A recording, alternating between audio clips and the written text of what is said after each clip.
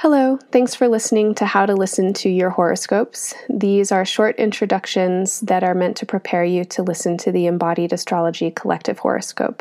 You can listen to these intros as many times as you need, and in them you'll hear how to listen for your sun sign or your rising sign to the collective horoscope, which explains the astrology of the moment as it's happening here on Earth for all of us together. When I talk about Libra Sun and Libra Rising, I am talking about you. This is your identity, your sense of self, oftentimes also your appearance. When I'm talking about Scorpio, I am talking about your sense of self-esteem, self-worth, your values, your value systems, as well as what is valuable and worthwhile to you. This includes your finances and assets. When I talk about Sagittarius, I'm talking about your mental and communicative styles, how you think and how you express your thoughts to others. This includes how you learn and how you learned to think and express your thoughts, early childhood development and education, your early peers, and then also as you grow, you're close in social environments and close in social experiences that continue to teach you how to think and how to talk. When I talk about Capricorn, I'm talking about home, family, tribe, a sense of belonging in the world, where you come from, what claims you, and stability or rootedness. When I'm talking about Aquarius, I'm talking about your creative, generative energy. This includes anything that you are creating. Creative energy makes babies, it makes art, it joins sports teams, it has hobbies. It's how you want to express your energy because it's fun and playful, and it's also the people who you play with. When I talk about Pisces, I'm talking about your day-to-day mundane existence and what you need to do in order to keep that existence going. That includes your chores and tasks and jobs, whether or not you get paid, whether or not you like them, your ideas of service and usefulness or practicality, as well as how you take care of your body and also how you take care of your pets if you have them. When I talk about Aries, I'm talking about important other people that you need to maintain relationship with by necessity.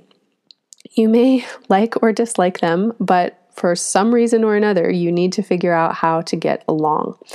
These people are your partners. They include your business partners or other important collaborators, as well as your life partners and spouses, and sometimes even people that you might not call them a partner, maybe a partner in crime, people that you don't necessarily like, but you've got to be in relationship with them.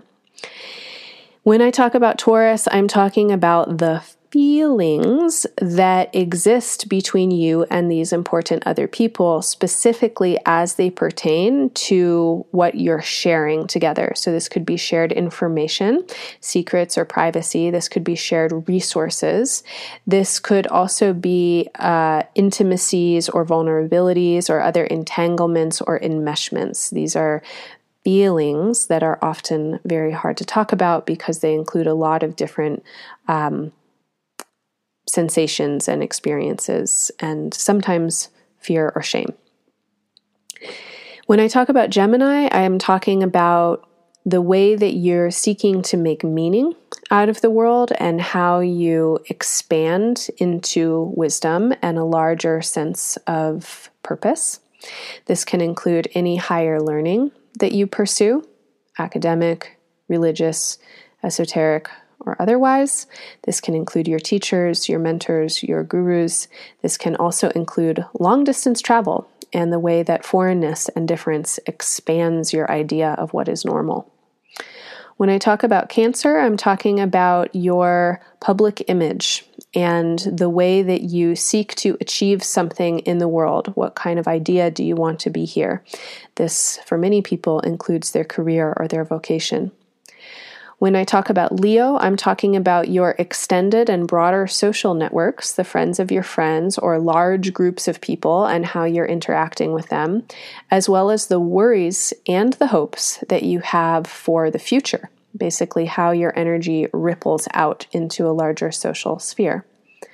When I talk about Virgo, I'm talking about everything that is unseen and unknown.